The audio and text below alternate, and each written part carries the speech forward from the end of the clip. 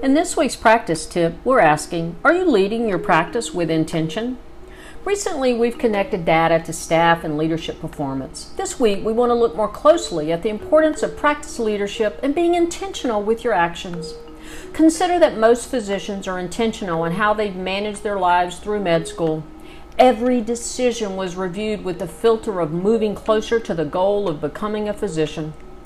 Once they've started practicing medicine, their intentions are focused on decisions around building a practice, including developing a productive practice schedule, an operational structure, and perhaps a system to manage research.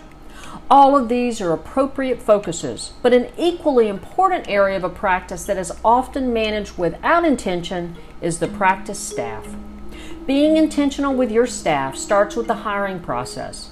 Understanding the needs of your practice and the type of personalities that you work well with is critical to building a staff with intention. Identifying the personal characteristics that are important to you as a person will help you to define your values and hire staff that has these traits.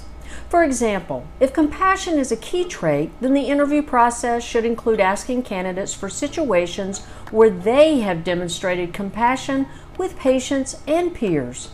If curiosity and learning are significant characteristics for you, then the hiring process should incorporate requests for examples where the candidates have demonstrated these traits.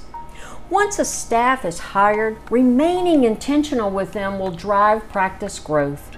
This includes being intentional with communication by scheduling consistent staff meetings and focused interactions that empower the staff. If you're ready to lead your practice with intention, please contact me at smays@impactpracticeconsultants.com. Thanks so much for listening.